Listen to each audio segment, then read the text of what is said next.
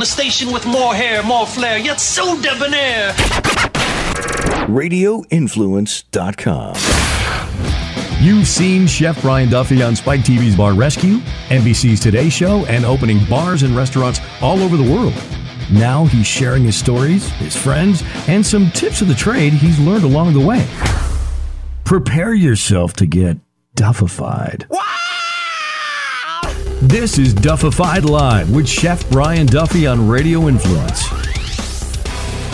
Good morning to Duffified Live on RadioInfluence.com, iTunes and Stitcher. Yeah, guess what? It is Friday morning. That means it's Duffified Live Day. Good morning, everybody. I hope you guys are having an awesome morning, afternoon, night, late night, shady time of the day, whatever it works out for you. I am here and I'm ready and I'm super stoked. I don't know if you guys can hear in my voice. I am no longer sick. That in turn makes me to be a happy motherfucker. A little bit of congestion still because I've still got this kind of wild virus that the government spewed through the air so that we can sell more flu shots, which I did not get. But I did take an antibiotic and I feel a lot better after a purely crazy, crazy week. I spent the week last weekend. I was up in Mohegan Sun, up in Connecticut. Got to blow around town for a little bit. We talked about that real quick, but this week, I just had an amazing time getting to see all my buddies up there with Jason Santos and Chris Coombs and Jasper White and Rocco DeSpirito and Alex Garnaschelli and, just some amazing people that are up there. Some of them, got a little drunk on Saturday night, and it's fun. That's the way the game plays. But Mohegan Sun Wine Festival is one of my favorite events of the year. Look, I don't get any money from these guys to talk about it, but if you guys can make it up there next year, I would love to see you. I do a demo that I get up there. My demo for this past weekend was a pork belly. Ready? Pork belly.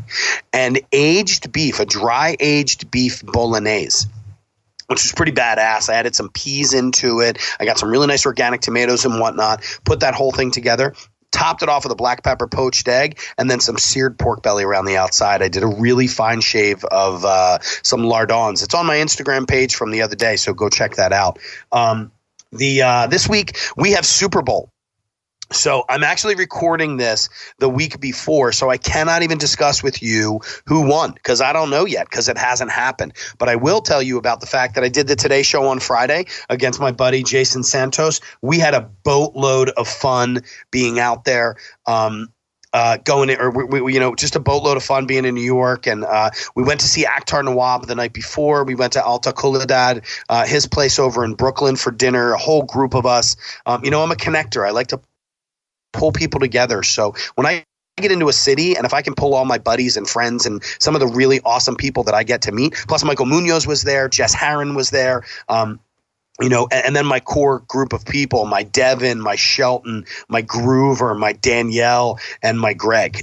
Those are my core group of people that I get to go out with whenever I'm around. So everybody came up. We had a beautiful dinner, just a whole bunch of fun. So, but for this week, since that's my really fast rant, I don't want to get into something too crazy going into some stuff because we have a lot of stuff to talk about this week. My guest this week is my dear friend and my business partner on a couple of different projects that we're working on.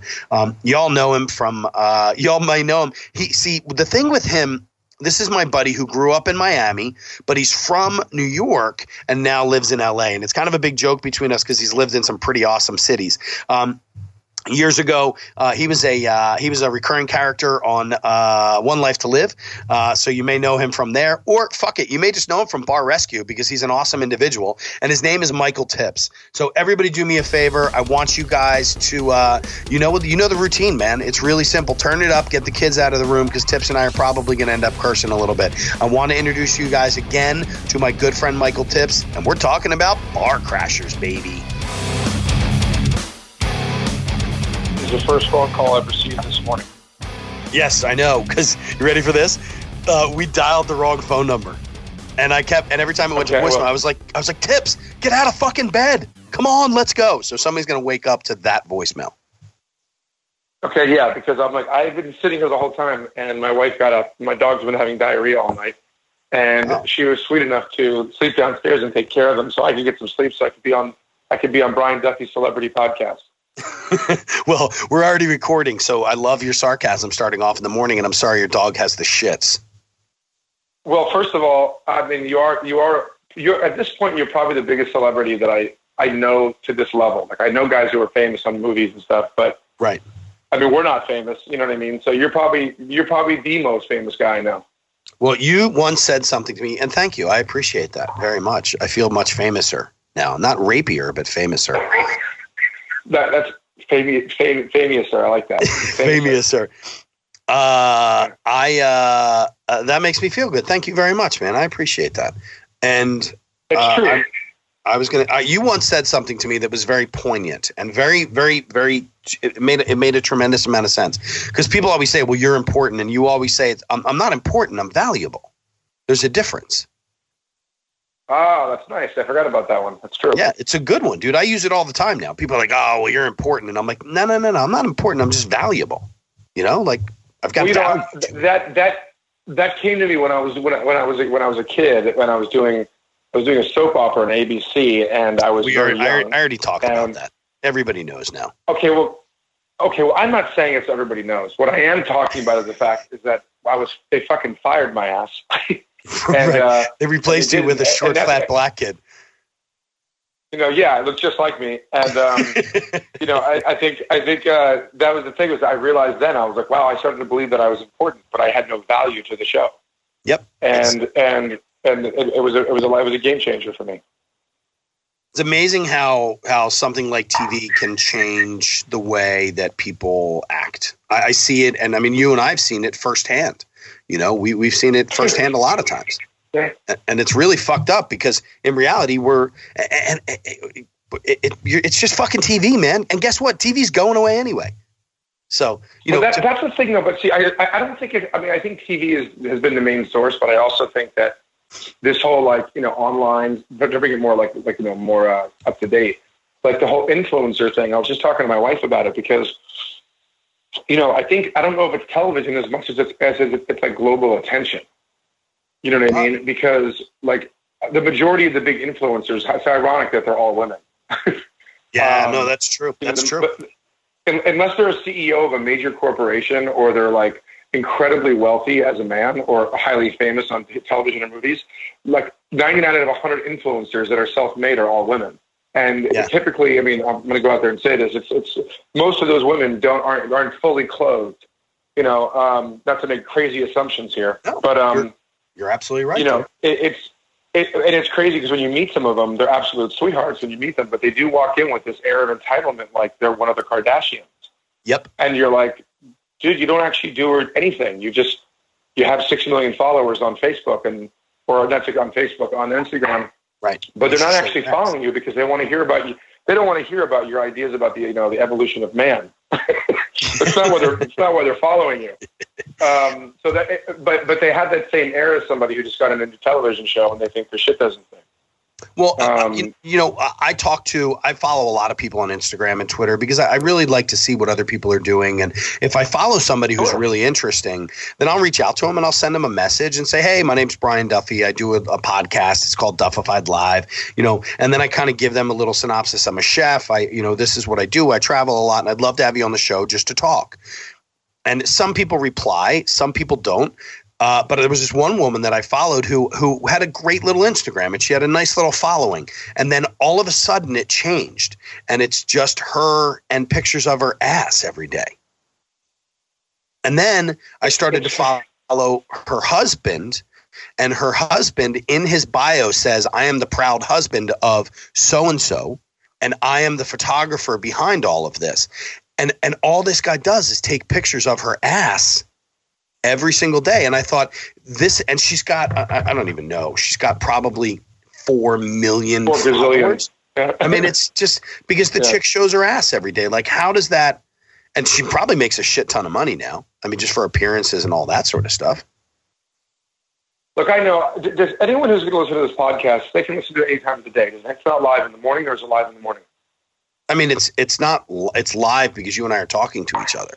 But it's actually a recorded. So we pre-record this, So here, dude, 610,000 followers, married, mom of 2 amazing kids. It's better to be absolutely ridiculous than absolutely boring.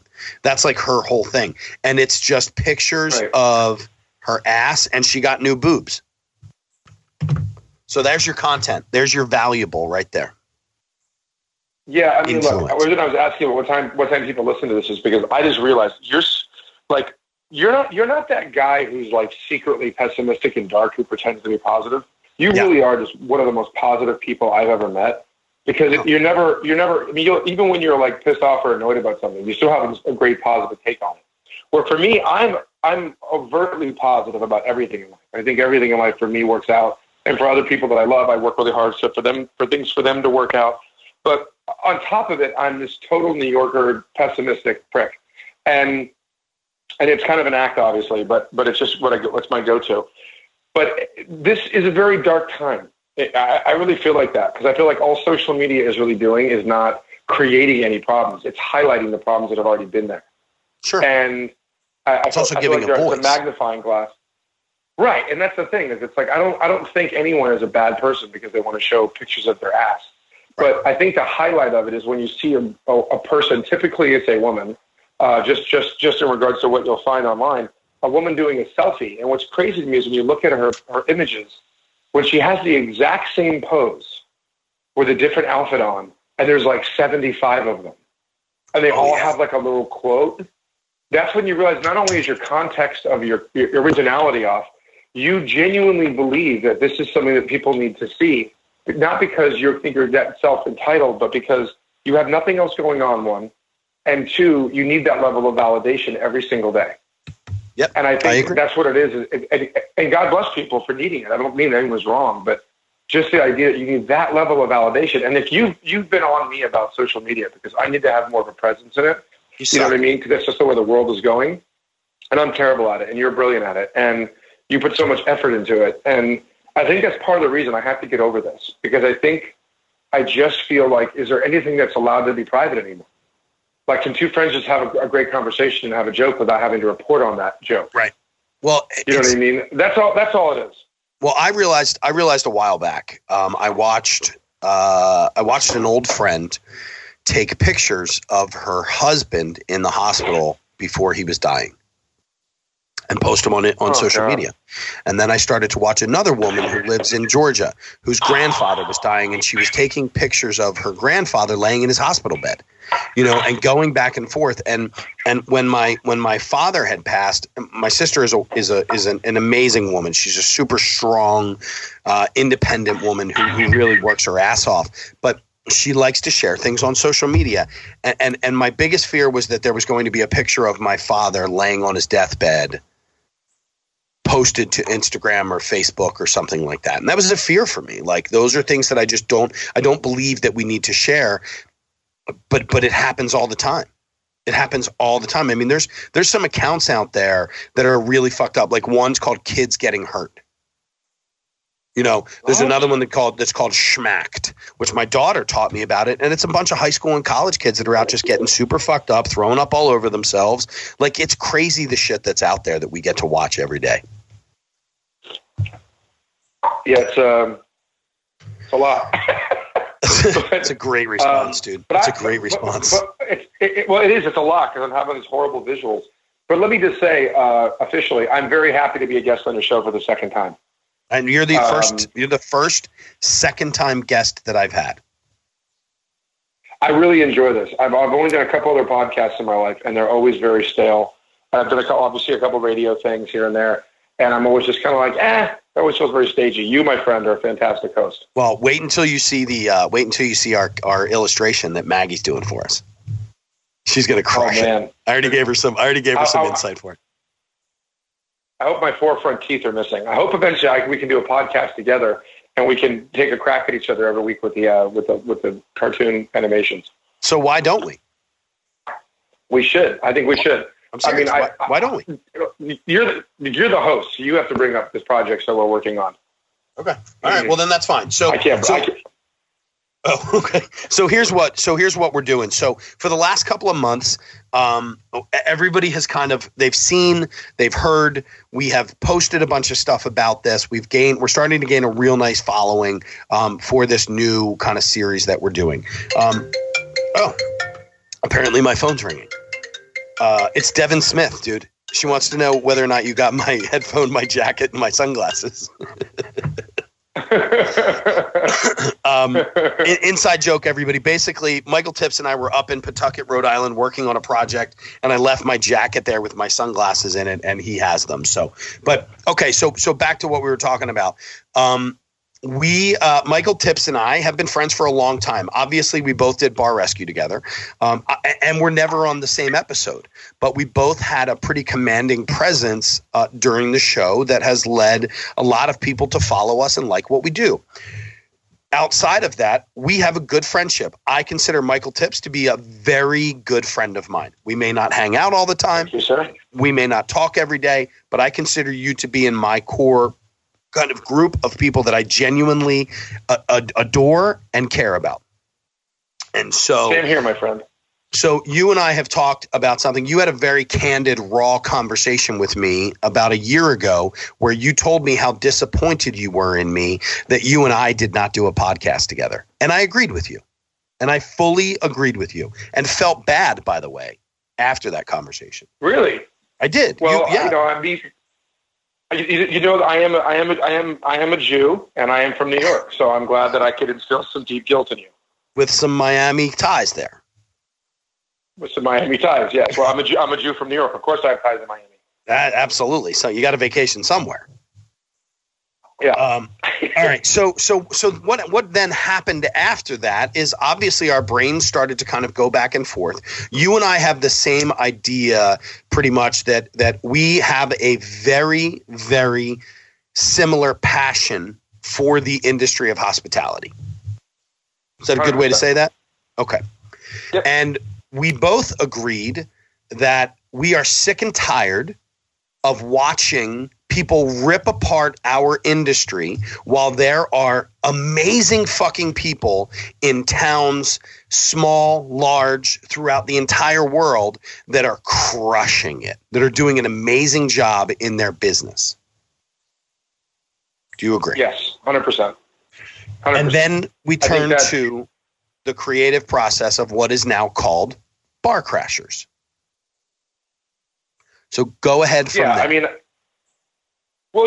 Basically, when you and I were talking about how do we do something that's different, I think it was more like, us trying to figure out how do we have so many people ask us about, what we do on the day-to-day when we go to work. And this is kind of an inside track to that. And there is a lot of drama, don't get me wrong. I think when you first talked to me about, when you said, hey, we got to do something, since we didn't do the podcast, let's do something. I kept thinking about all the different jobs that I've had or you've had that have been, consulting jobs that I've been in the middle of them. And I thought, Christ, I wish I had a camera crew with me right now because they'd see what this really looks like.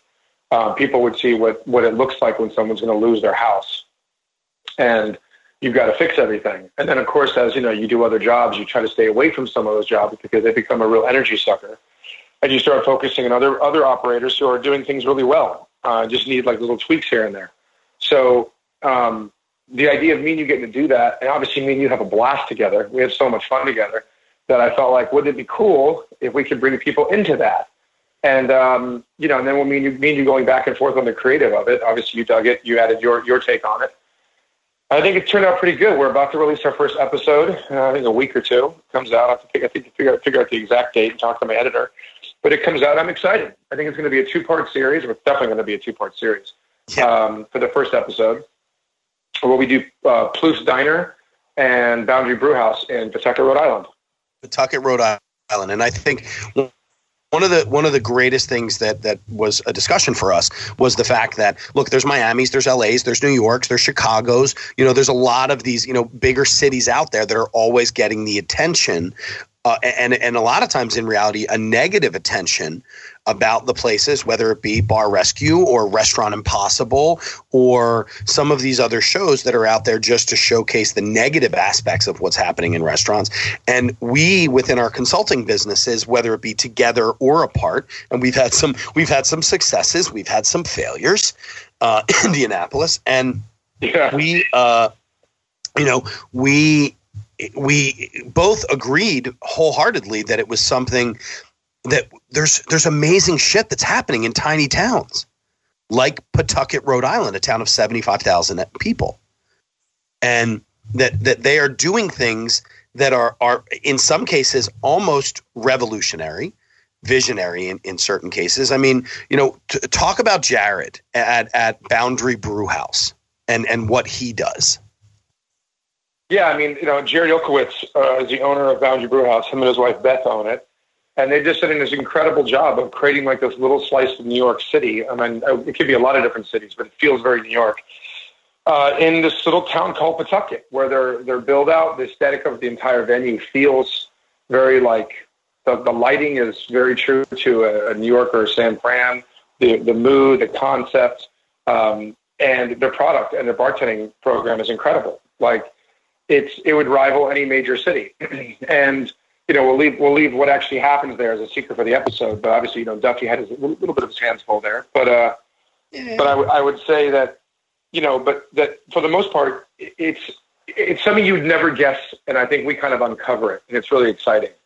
I think a lot of guys in small towns want to do really cool, edgy stuff, but what Jared was able to do is take that risk, and he took that risk knowing that people in town wouldn't accept it overnight.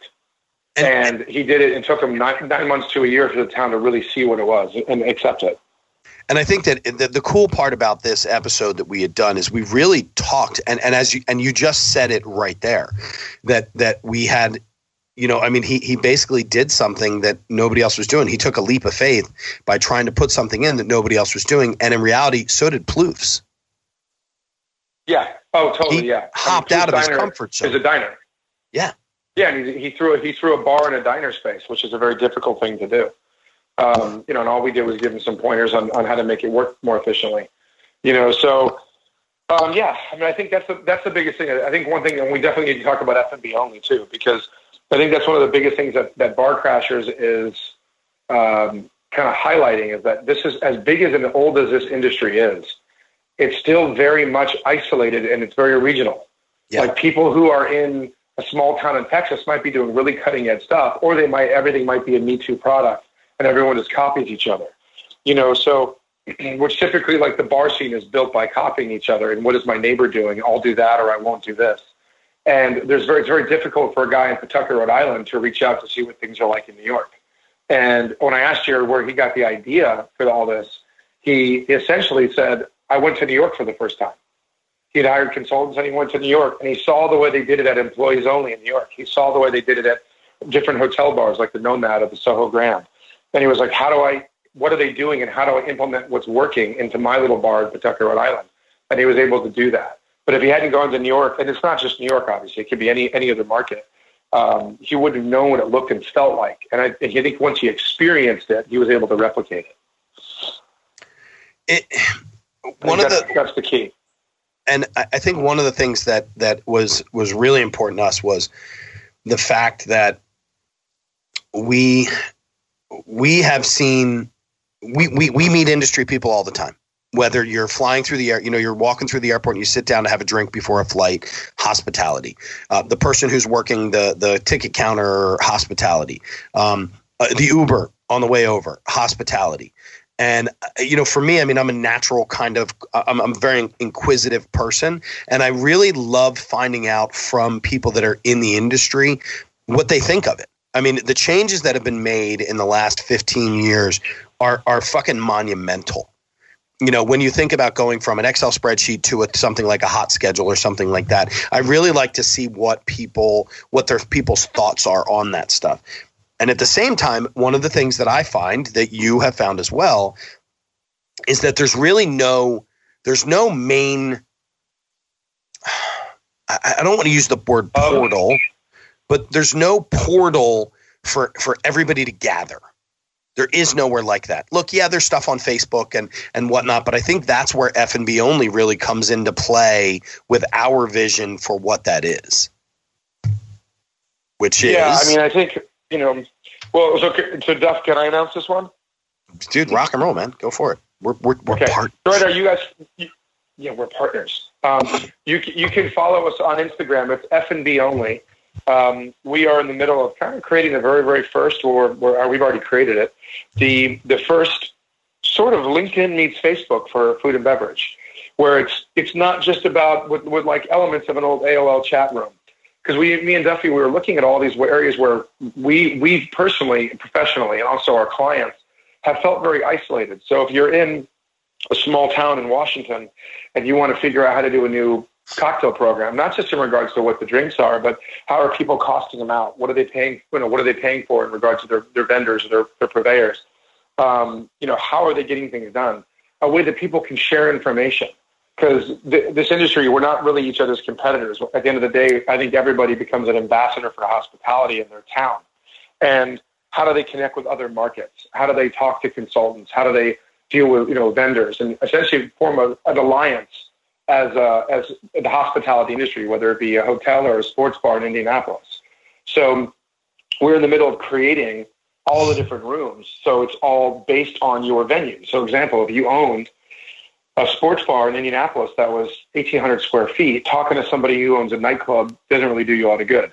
So there's going to be chat rooms that are just for people who own sports bars in smaller markets at a certain square footage. So you deal with a lot of the same issues, new challenges. How are you working things at the door? How are you doing your sports programming? What are you doing on the nights where there's no sports? Because if we're in different towns, we don't have to compete. So let's share secrets. And, basically, we want everyone to be on the same page for the first time, probably in history. And I think one of the things that's really cool that I've gotten to see through the years, especially being involved in nightclub and bar, is the fact that, oh, hold on, I'm sick. Hold on. I got to cough that one out. Sorry. One of the things, that was an awesome introduction to nightclub and bar, by the way.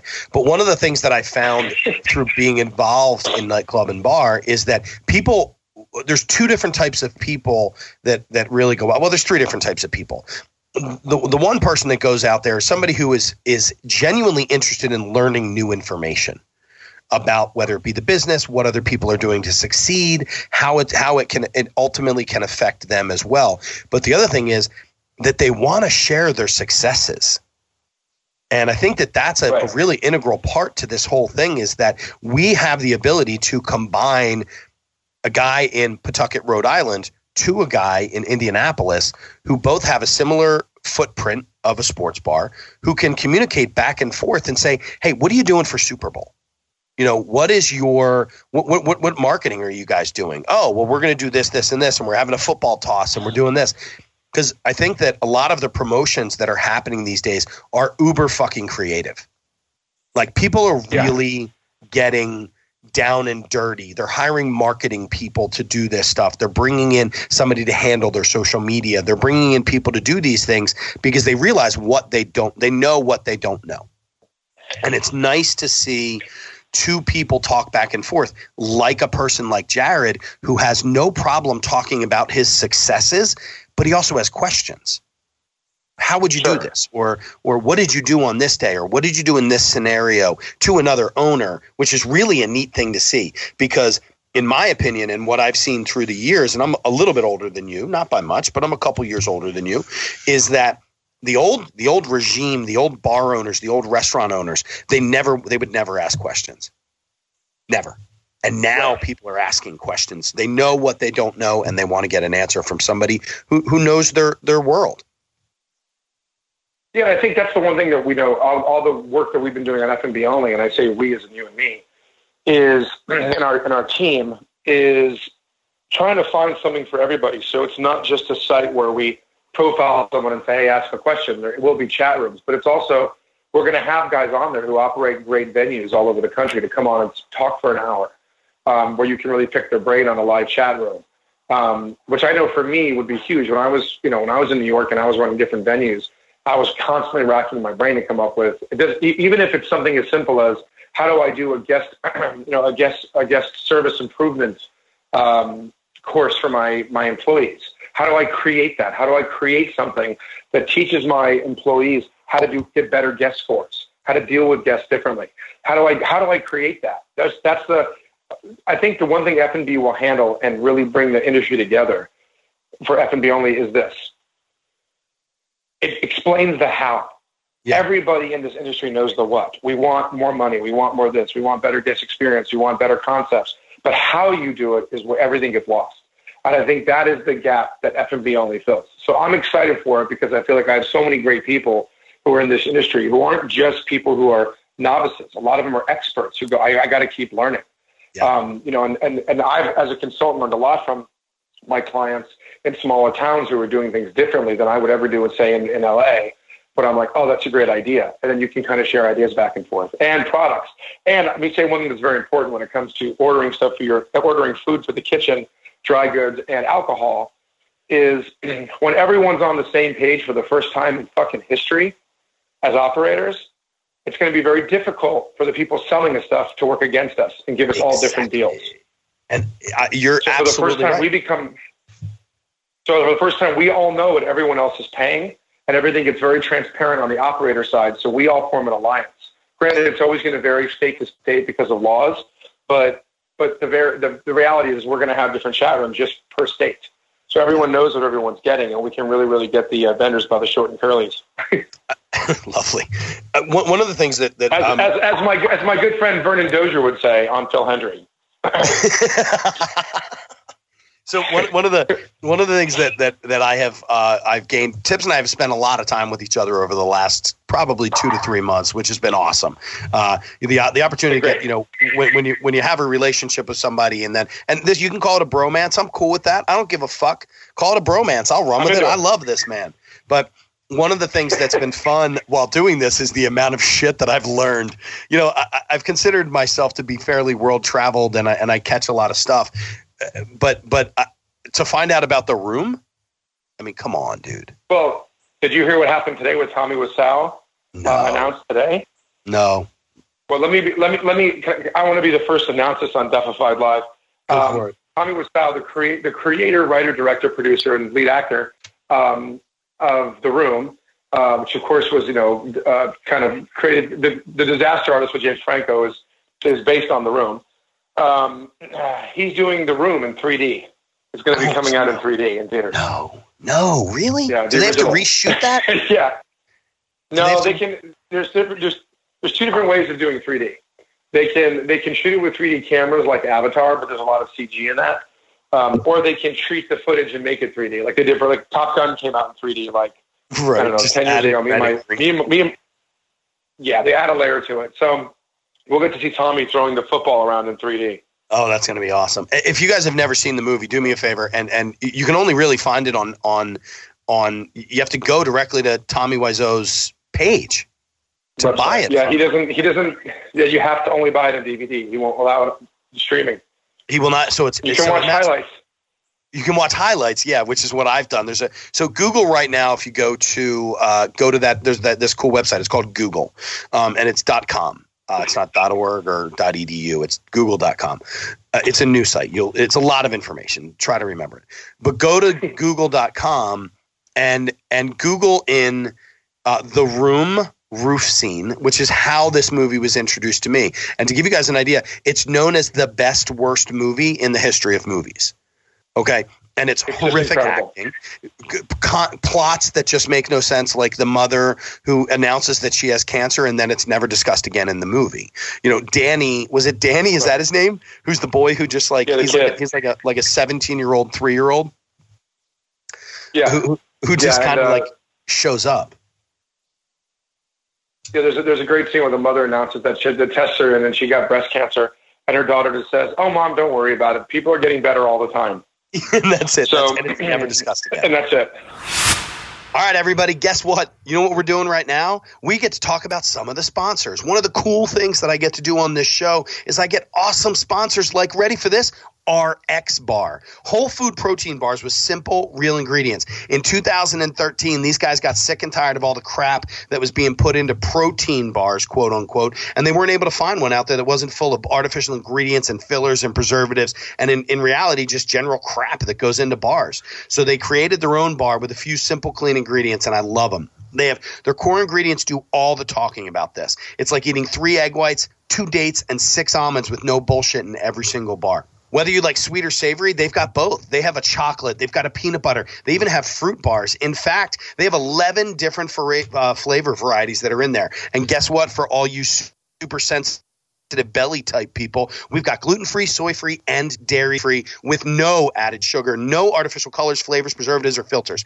I travel all the time. I love reaching into my little bag inside of my briefcase of goodies that I've got in there with headphones and lip chapstick and stuff like that.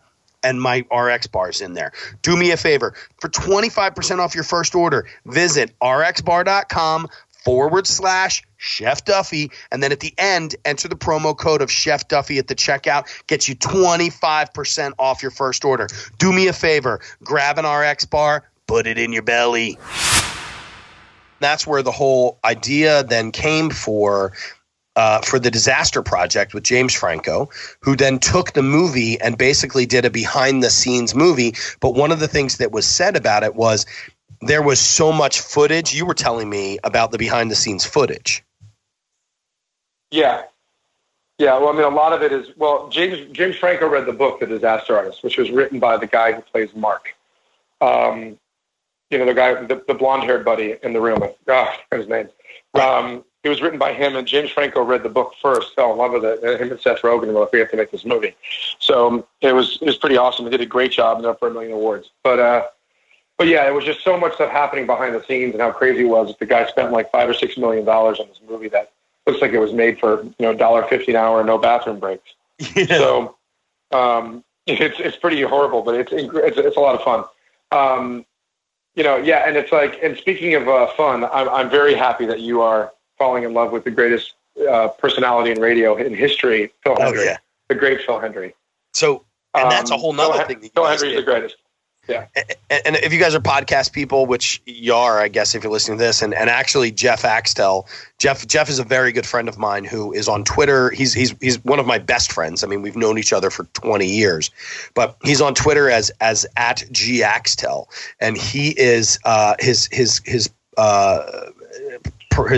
profile is he's a motorcycle riding techno weenie. And Jeff loves a podcast, and Jeff is awesome because of the fact that what he does is he gives me feedback to the podcasts, and he says, hey, this was really good, or that was really good, or I really didn't like this one, or I really didn't like that one. So he's a great friend in that way as well, but he always tells me about stuff. So Jeff, you've got to get out there and listen to the Phil Hendrie Show, HENDRIE. It's fucking brilliant. Brilliant. And the tips that you sent me were pretty good. Like the breast cancer one. Come on. Yeah, the one I invented Kwanzaa. Kwanzaa is incredible. I haven't gotten to Kwanzaa yet. I haven't. Oh, no. I did. That's God. Right. No, I did. Yeah, the Kwanzaa, because what was the guy's name who invented Kwanzaa? Because he wanted a holiday for black people. Yeah, okay, so let's explain this first so people don't think that we're just so the Phil Hendrie Show. Phil Hendrie is a performance artist on the radio. He's been around he's been doing a show for 20 or 30 years. I discovered a show about 20 years ago, and I was blown away. My friend made me listen to it. And Phil Hendrie, who's this amazing radio host, had this character on named Vernon Dozier, who was, just talking about stuff that he was fired for as a football coach. And the reason he was fired or he's been suspended is because he was telling the kids on their teams that they were sissies because they had asthma, and asthma was a character defect. and real parents were calling in, screaming at this guy because obviously he was crazy. Then later I found out that Phil Hendrie was in fact doing the coach's voice and his voice as the host. And the people calling in were real.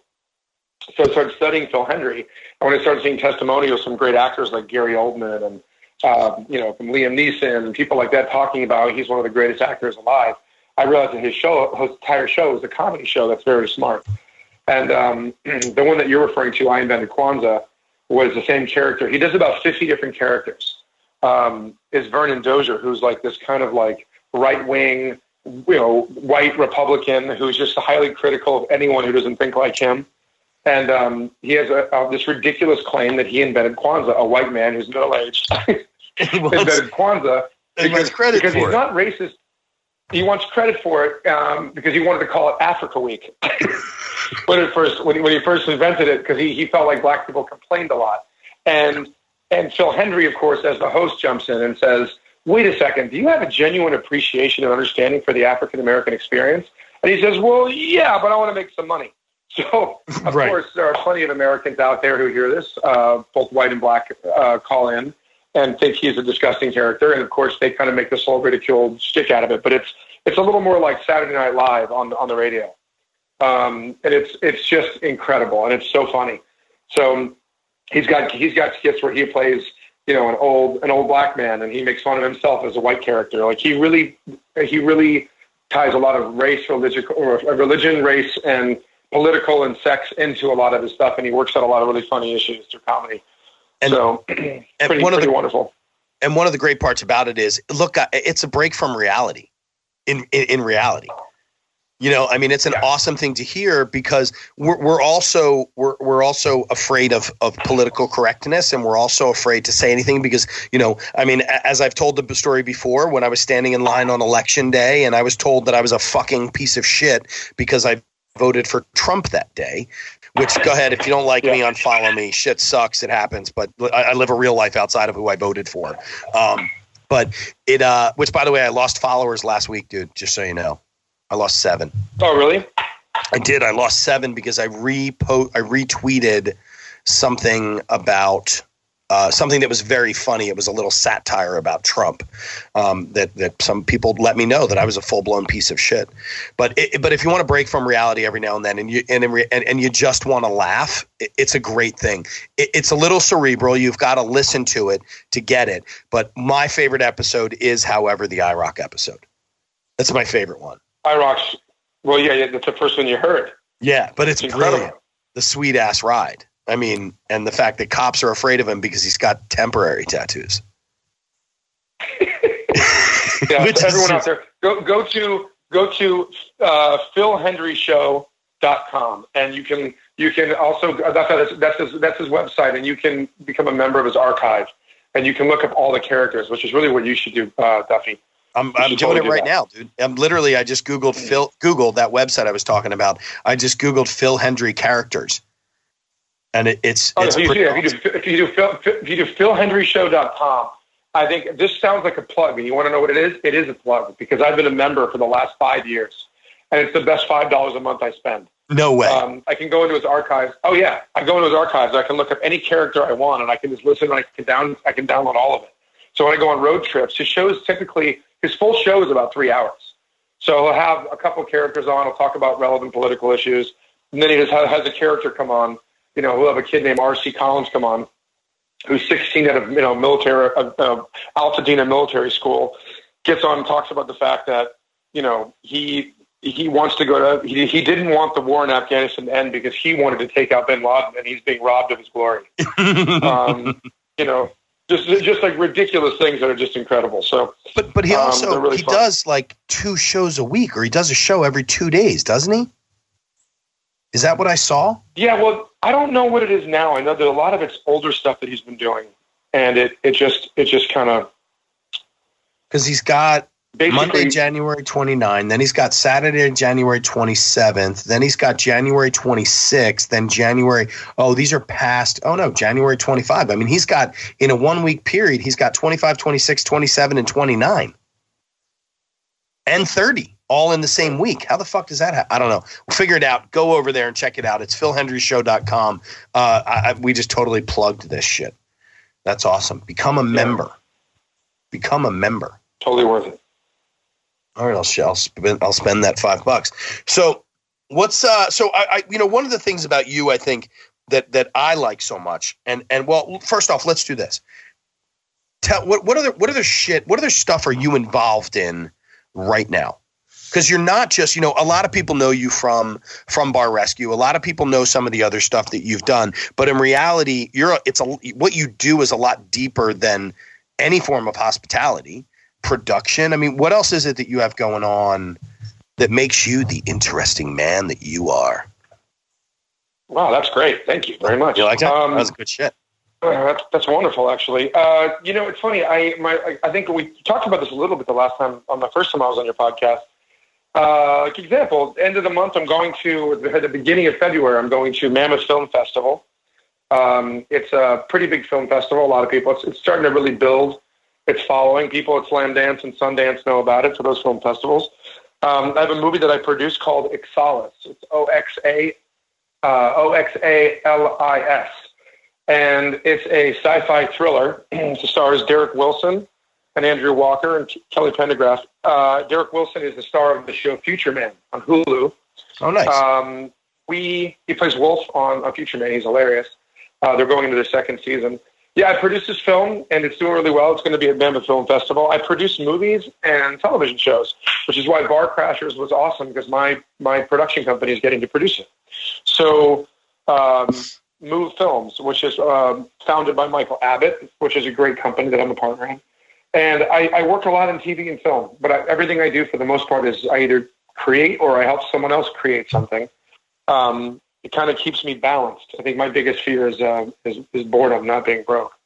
So I take some risks. But yeah, well, other than that, I am currently opening a new cold pressed juice place, even though there's 5,000 of them in Los Angeles. I'm opening a new one, which I think you'll dig. The concept is called The Juice Butchers. We opened February 15th. And I kind of wanted to create something that was in the irony of the industry, is that everything feels very ethereal. Everything is like, goddess living, higher living, cold pressed juice, health elixir, Right. Everything is pushing a healthier lifestyle. It can be a little redundant. So I love the idea of the old school butcher shop. I just like mixing that with vegetables, which I think is pretty funny. Slaughtering vegetables. So I'm going to send you as soon as we're done here. I'm going to send you something I may do. Go ahead. Keep talking. Great. Yeah. So that's doing really, really well. But eventually, Vegetable Butcher is a restaurant in wine country. So also, Vegetable Butchers does not necessarily encapsulate everything in a juice place. So what we're doing that's different at this place that I'm very excited about is, yes, it will be inspired by Butcher Build Out, which is my company called Invictus Hospitality, which is my consulting company. Our designer, Mark Diaz, is designing basically the Juice Butcher package, which we're eventually going to franchise, but which he'll be speaking at Nightclub and Bar in March as well, on design elements for bars and restaurants. But anyway, the point is with Juice Butcher, the one thing I kept looking at in the market that was driving me nuts is there are two things. People kept talking about the juice world and how the bubble is going to burst eventually because everyone's just charging $10 for a bottle of juice, which is great, but that's not what Americans can really afford. If you live in Beverly Hills and you're well off, that's great. You can spend $400 a month on juice, but a lot of people can't. That's a part of a mortgage or a car. So I wanted something that was accessible to everybody. So I've been costing out what it really takes to cold press this juice. And what I wanted a concept where people could come in and they could control their experience. More of a Chipotle Subway style with cold pressed juice. So we will have the grab and goes, and of course my mixology background, which helps, and the two great partners that I have who are experts in juicing. We're coming up with great mixtures for grab and goes, people who are on the run. But we're also doing add-ons where people can really add stuff to their cold pressed juice. But most importantly, they can be the butcher. If they want to come in, they can have we're going to have grounded pulp, watermelon, pulp, kale, everything pre-ground, where they can pick it and they can weigh it and they can actually create their own cold pressed juice mixture right there. Nice. So you can have multiple experiences. Yeah, and it's a very different thing where they can see the value of what they're getting. As much as I appreciate when I go to a juice place that I'm getting a $12 juice, and I understand the value of it because I'm in the industry, but not everybody gets to see like what 4 pounds of vegetables actually looks like. And that's what they're paying for. That's why it's $12. And the machine that's pressing it is a $15,000 machine. So I want to be able to expose that process, and I want to show people, quote, how the sausage is made. And that's one of the things that we have in there is we want to see how the juice is made. So I just want something that people feel more approachable. And the last thing I would say is I wanted something where I could go in with my niece and spend $4 on orange juice, $4 on apple juice, $4 on cucumber, and then go, cool, if I want the expensive stuff, I can get it, but I don't have to pay $12 for a juice. Right. And I don't have to feel like I don't have to do a detox. I can just go get some great apple juice for $4. And if I want to add jalapeno and cantaloupe to it, I can and spend $6. Right. So that's what I'm doing. Yeah, between that, you think, what else? This sounds like I'm a rap sheet, but I own a wonderful bar, which I'm excited you just got to see when you were in town. In downtown Los Angeles, I own a bar called Shoo Shoo Baby, which I'm really stoked about. It's doing very well. And we have amazing staff that I'm very blessed to have. And that's going really well. So I guess when you say, what else do I do? I think I'm just more entrepreneurial, and I my biggest thing is my wife is just kind of trying to reel me in all the time, but also keep me grounded and support me at the same time, which I need. Well, and Nikki's a badass too, though, because she's got that same. She's one of those people who I look at, and I fall in love with her every time I meet her. From the first time that I met her to sitting down and having cocktails with you guys at Shay J on fucking PCH. I fall in love with your wife every time that I meet her. Just let her know that as well, to a point that it's almost everybody's gonna be like, you're just blowing this chick up. Her personality is one of confidence. It's unbelievable. It's amazing to look at her. One, she's stunning, but she just has an air of confidence about her that is unlike anything I've ever seen before. It's amazing. She walks into a room. And she lights up the room, but she owns that room, but she doesn't know that she owns that room, which is so fucking cool. She's a badass. You know what? But she's an entrepreneur as well. I appreciate that. Yeah, she's you know what you did. That's why I married her. Like what you did, not because she's an entrepreneur. Okay, that'd be amazing. How base and shallow would that be? I married my wife when I found out about her entrepreneurial skills. Yeah, there's great potential for some money with it. Nothing is more exciting than somebody who can light up a room and doesn't know it, because they light up other people. And she lit me up pretty great. So she's a cool chick. By far my smartest choice in this life so far. Well, I had a shot there at one point. I had a shot there when you guys first met. That first night, Yeah, so just for all you guys listening, the very first night that I went on a date with my wife, me and Duffy had spoken at a kind of like a little bar rescue tour thing, and it was very cool.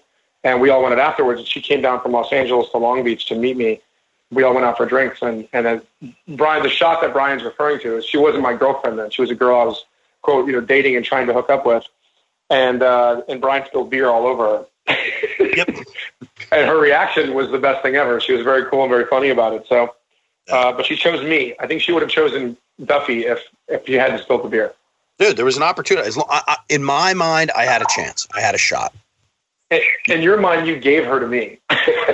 Exactly. I allowed Tips to have her because that's why I spilled the beer. I wanted Tips to feel good about himself. I love it. Well, and so everything is so incredible right now. For me, I think one of the coolest things that I got to experience was to watch Shoo Shoo. And it was kind of cool to be in there at the same time and watch you guys interact with your staff, have your pre-meal, have your training classes that you guys were doing, which this is shit that we all talk about. And this is shit that our owners and operators talk about all the time, but they never actually get down and do it. And you guys did it so well because you followed all of the things that I believe in and all the things that I try to talk to my clients and people about all the time, which is one, you got to build your staff up to get them to execute to where they want to go. The other thing is they've got to believe in you. They have to believe in you for what you guys are doing. And watching you and Homeman get up there and talk about this stuff was inspiring, because it's good to see. And then, you have a kid who works in the kitchen, quote unquote, the little kitchen. And, you've just got a really good group of people. And it's first off, it's a neat place for anybody who's driving by. It's what street is it on? And this isn't a commercial for his place. Yeah. If you feel free to come by and write a bad Yelp review. That was a joke. Please don't, but if you have to, go for it. I want the truth. No, it's we're on 7th Street between Hope and Flower in downtown. We're in a fantastic location in between the 7th Street stop and the subways. And it's been really wonderful. We just took a boutique hotel concept and we made it a local bar. Instead of just doing the typical, I guess, Irish pub, which a lot of people do in downtown Los Angeles, and everyone's doing the mixology bars. But one thing I wanted to tell you too about that's really important that I got to give my business partner and dear friend Homan Tagdiri a shout out. It's something that me and you deal with a lot, Duffy, with when we have clients around the country, a lot of them have business partners. Yeah. And a lot of those business partners, a lot of people have a business partner, whether it be their wife or their buddy or just someone they work with. That business partner really needs to bring out the best in you. It needs to complement all of your weaknesses and vice versa. Like getting to work with Homan in several businesses, but we own Shushu together.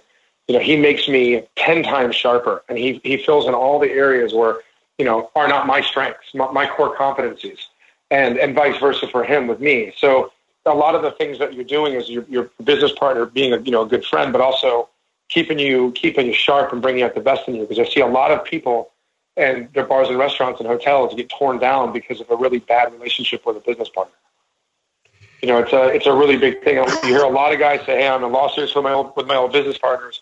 But that's the issue. And a lot of it's having a unified vision where you know that you can separate. One thing me and Homan are able to do is we can really go at it about something that we disagree on, but we know that it's not personal, and we know that it's about what's best for the business. And even though that sounds simple and easy, people don't do that. They get nasty and they get personal about the things they disagree about. And the business suffers because of it. So I totally agree with you. Be careful who you pick in your business partners, because it's entering into a marriage that you can't just get out of. Yep, can't walk away. For everybody who's out there, we've been talking for an hour now and going back and forth, but I think one of the main reasons why I wanted to have tips on is so that one, you guys could kind of get to kind of reconnect with him in a way, but two is Bar Crashers is something that we're both really proud of. This is something that is awesome to watch. We have met some amazing people through our first episode and really, really stoked to get into some of these smaller towns. But one of the things that I really am like the most about the show is the fact that the way that we kind of incorporate the community into it. We talk to people that are out there, and we want to find out what is the best bar in Pawtucket, Rhode Island, and why? What is the worst bar? Why is it the worst bar? What would you change if it were your place, or what is it that you want to see within here? Because we don't really talk to our guests enough. And that's something that I firmly believe in. We try to increase our guest count. We get them in, we get the asses in the seats, and then we get them out. But how much did we really interact with them in the middle of that, other than taking their order and delivering the order? And so to be able to have that communication with people, look, we're hitting directly. We're hitting it directly on the head with the people that are spending money within the places. We want to know what it is that you guys want to see.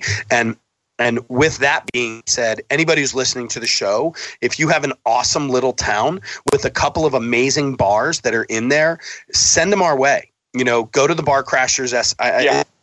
Is it the bar? What the fuck is our email? I take it you're in front of your computer, right? Yeah, but that doesn't mean anything. I'm just a guest. Oh, you're right. My bad. I'm sorry. I should have done more research.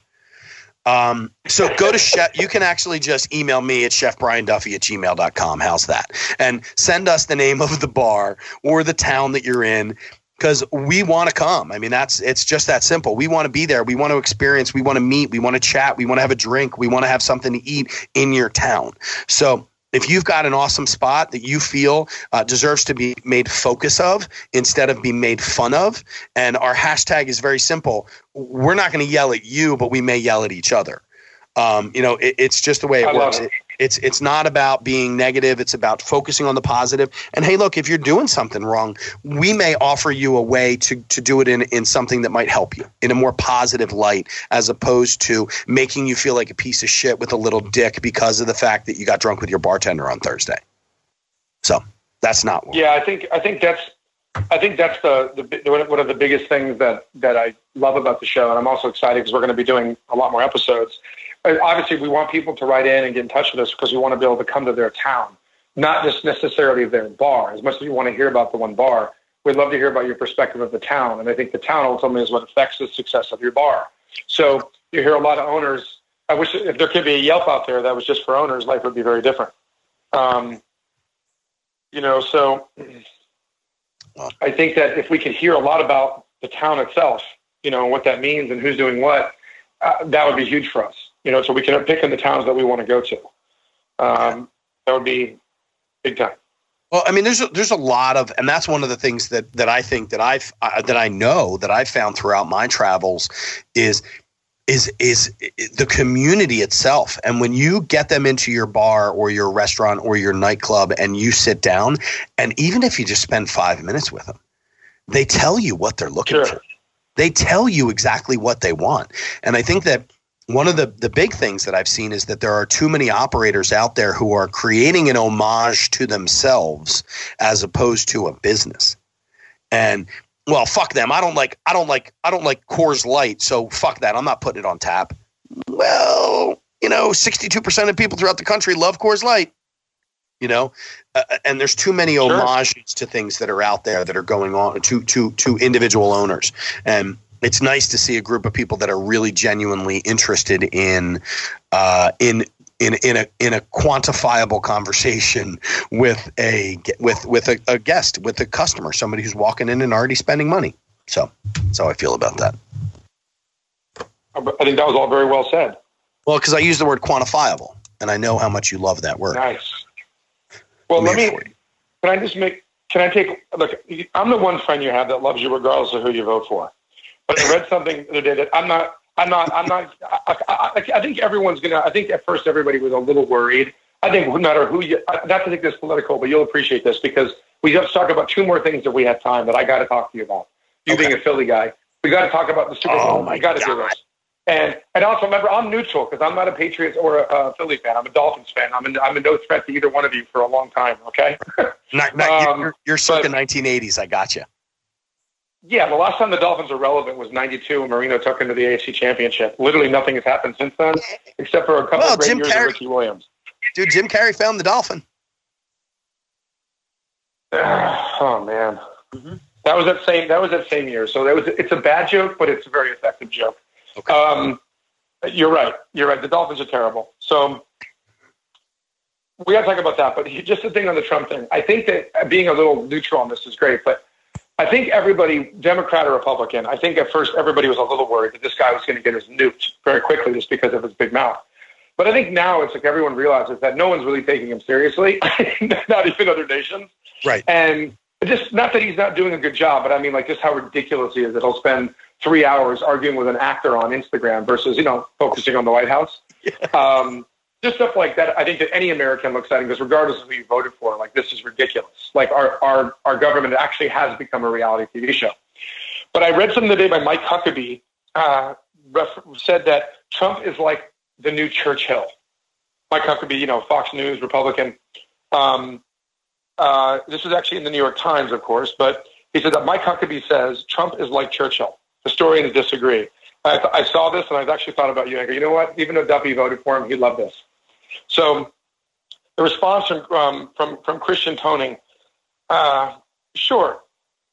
Churchill served his country for 55 years in Parliament, 31 years as a minister, and 9 as prime minister. He was president in 15 battles and received 14 medals of bravery. He was one of history's most gifted orators and won the Nobel Literature Prize for his writing. Totally the same thing as Trump. Yeah. Completely. I couldn't help it. I was like, this is amazing. I got to send this to Duffy.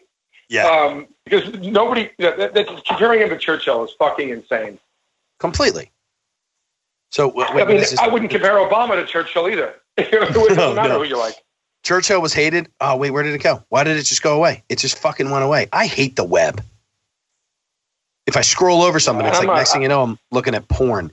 Churchill was hated by his own party, opposition party and press, feared by King as reckless and despised for his bluntness.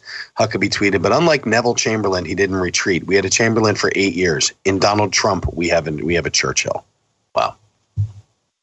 All right. That's pretty intense. I agree. Anyway, and that's how we're ending. That's how we're ending the show. Is on that one? Absolutely not. Can we end it on the Super Bowl?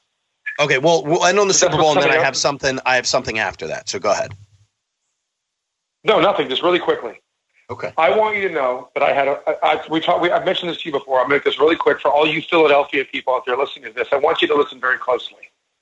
I love your town. Philadelphia is amazing. I love the city. In fact, I even love your football team and the players because the players are incredible people. But when you go to Philadelphia and you go to a football game there, It is the most disgusting experience I've ever had as an American spectator. Not because I disagree with the fact that you're great fans, because I've watched people say extreme obscenities to like 5-year-old children because they're wearing a different jersey. I mean, stuff that's just so beyond despicable, right? And I hope the Patriots win 157 to -12 because Tom Brady will find a way. Okay, this is how great this man is. And I don't even like the Patriots. I don't even like them. I'm a Dolphins fan. They destroyed me for the last 20 fucking years. I can't stand the Patriots. But you can't deny greatness. Just like people could hate Michael Jordan, doesn't matter. 6 titles says everything. I want you guys to lose so bad that you start being nice to people at your games because you're so humbled. Because it was so embarrassing on the big stage. It was so the biggest stage Philadelphia as a city, sports city, has been on in quite some time, maybe ever. You have the most pressure on you, and being mean ain't going to help you, brother. That's it. I'm done with my speech. What are you going to do? I'm going to vent on your podcast. What are you going to do? If they win, my hat's up. You can't deny it. If you guys win, you can't deny it. If you guys win, here it is. If you guys win, it makes one thing very apparent, that to be part of the dark side of the force is a good thing. Look, every city. I love the first one. Look. Every city has their fans, and it seems that no matter what city you go into, they always end up talking shit. But I've never seen anything like this. I've never seen anything like it. Airbnb basically said to a group of people in Minnesota, "We will not. You're going to lose your Airbnb membership if you rent to anybody from Philadelphia." That's what they went through. And there's like a whole community that would not allow, if you're from Philadelphia, to have an Airbnb given to you while you're out there.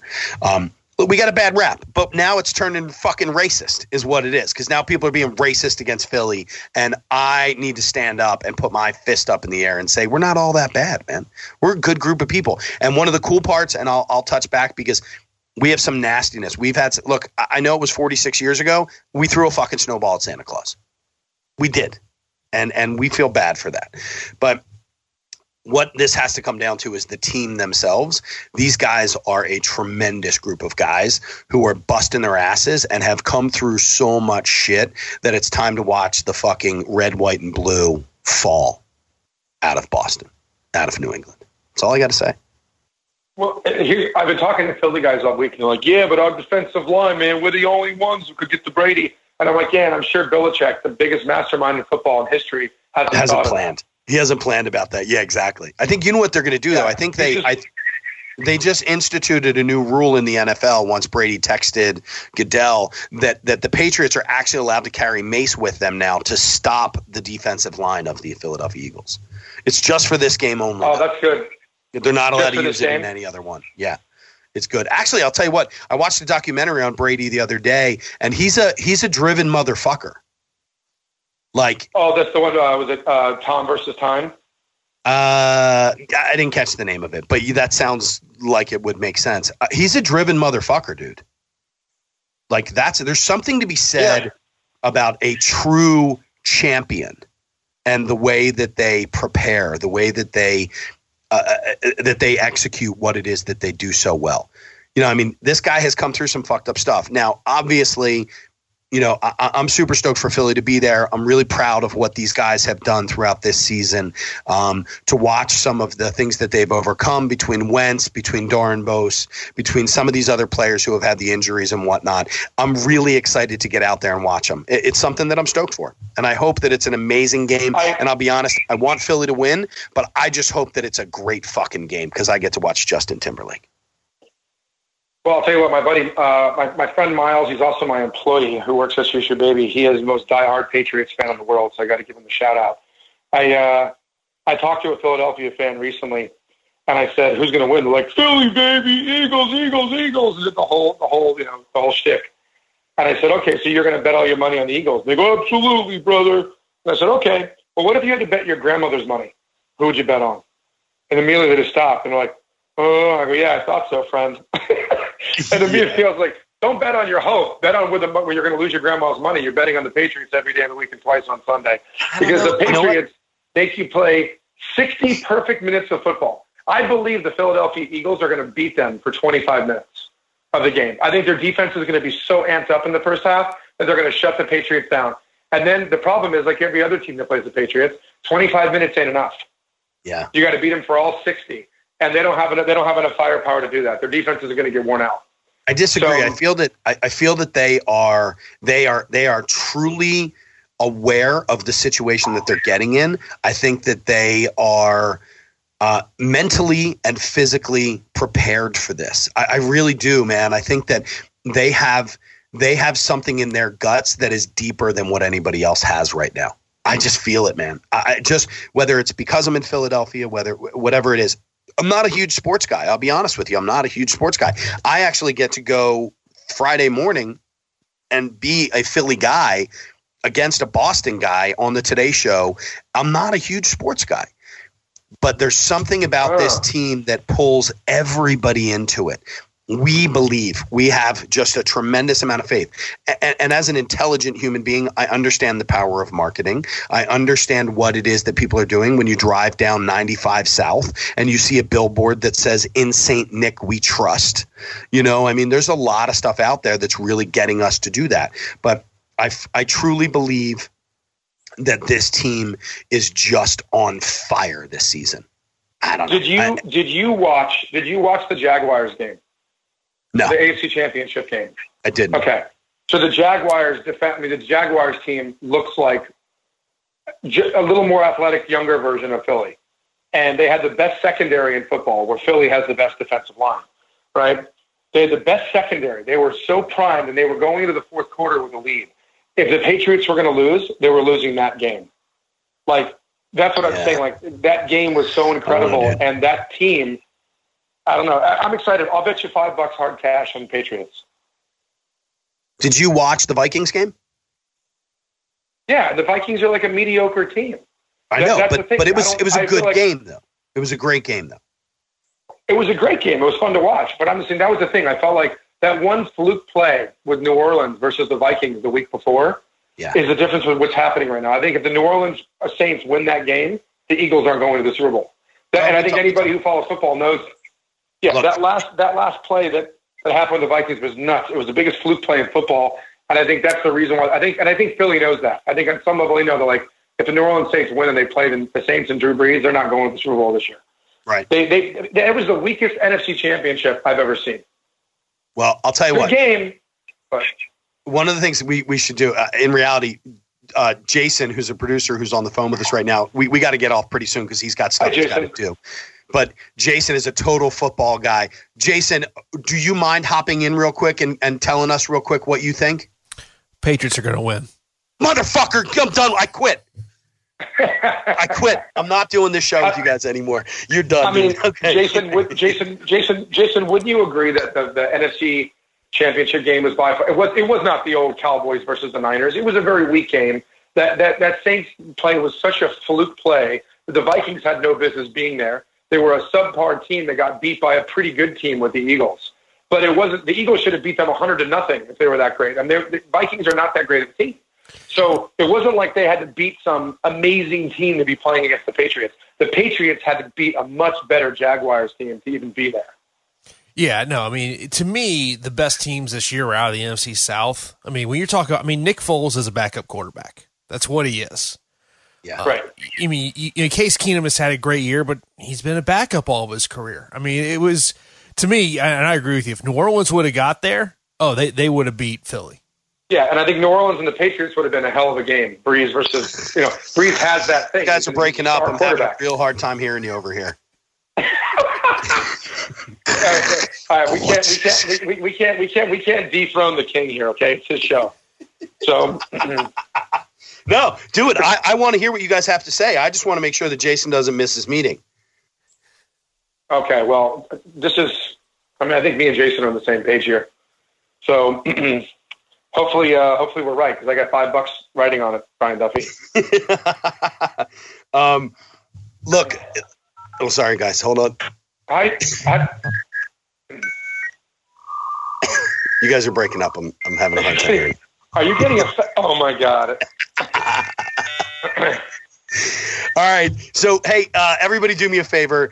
Get over to barcrashers.com. Check us out. Go to Instagram, Twitter, and go to YouTube. In reality, go to YouTube and look up Bar Crashers. You guys are going to find us over there. Michael Tips, dude, I want to thank you so much for hopping on with me. I'm super stoked to see you in Vegas on March 26, 27, and 28 while we're out there for the Nightclub and Bar Show. That's where you guys can sign up to subscribe for F&B only. That's where you guys can give us your bar, your town, whatever it is that you guys want to do, where you want to get us out to. Also, come and see me at the F&B Innovation Center, where I'm going to have amazing chefs like Matt Varga. I'm going to have chefs out there like Chad Rosenthal, Panini Pete from Alabama, Keith Breedlove. I got everybody out there, man. It's Kayla Robeson. These guys are unbelievable. They're on fire. Michael Tips, Mark Diaz. Everybody's going to be out there with us. Come out and check us out. I want to thank everybody for hopping onto the show this week. I know it's a little bit long. Do me a favor. Support the people that support us. RadioInfluence.com with Jerry and Jason that put this show together and do an amazing job. Got to get out there for Maggie Gagliardi, the amazing illustrator who does all of our promo pieces. And you also have to thank Michelle from Techno Solution, because she's unbelievable. And don't forget, get an RX bar in your belly, people. Thanks so much. Have a great week, and we will talk to you later. Didn't get Duffified enough? Follow Chef Brian Duffy on Facebook and on Twitter at Chef BRIDUFF. Look for the blue verified checkmark to get exclusive content and to see what's coming up on next week's show. This has been Duffified Live with Chef Brian Duffy on Radio Influence. I'm Jerry Petuck, CEO of Radio Influence. I just wanted to take a quick moment to say thank you for downloading and subscribing to this podcast. There are a lot of people behind the scenes here at Radio Influence that work hard to keep you entertained day in and day out. If you'd like to get involved and advertise on this program, or you have some show ideas that you'd like to see us add to the Radio Influence family, please email us at contact@radioinfluence.com. We all have crazy schedules, so the fact that you took time out of your busy day to let us entertain you for a while means a lot. Without you, the listeners, we wouldn't exist, so thank you again for downloading and subscribing to this show.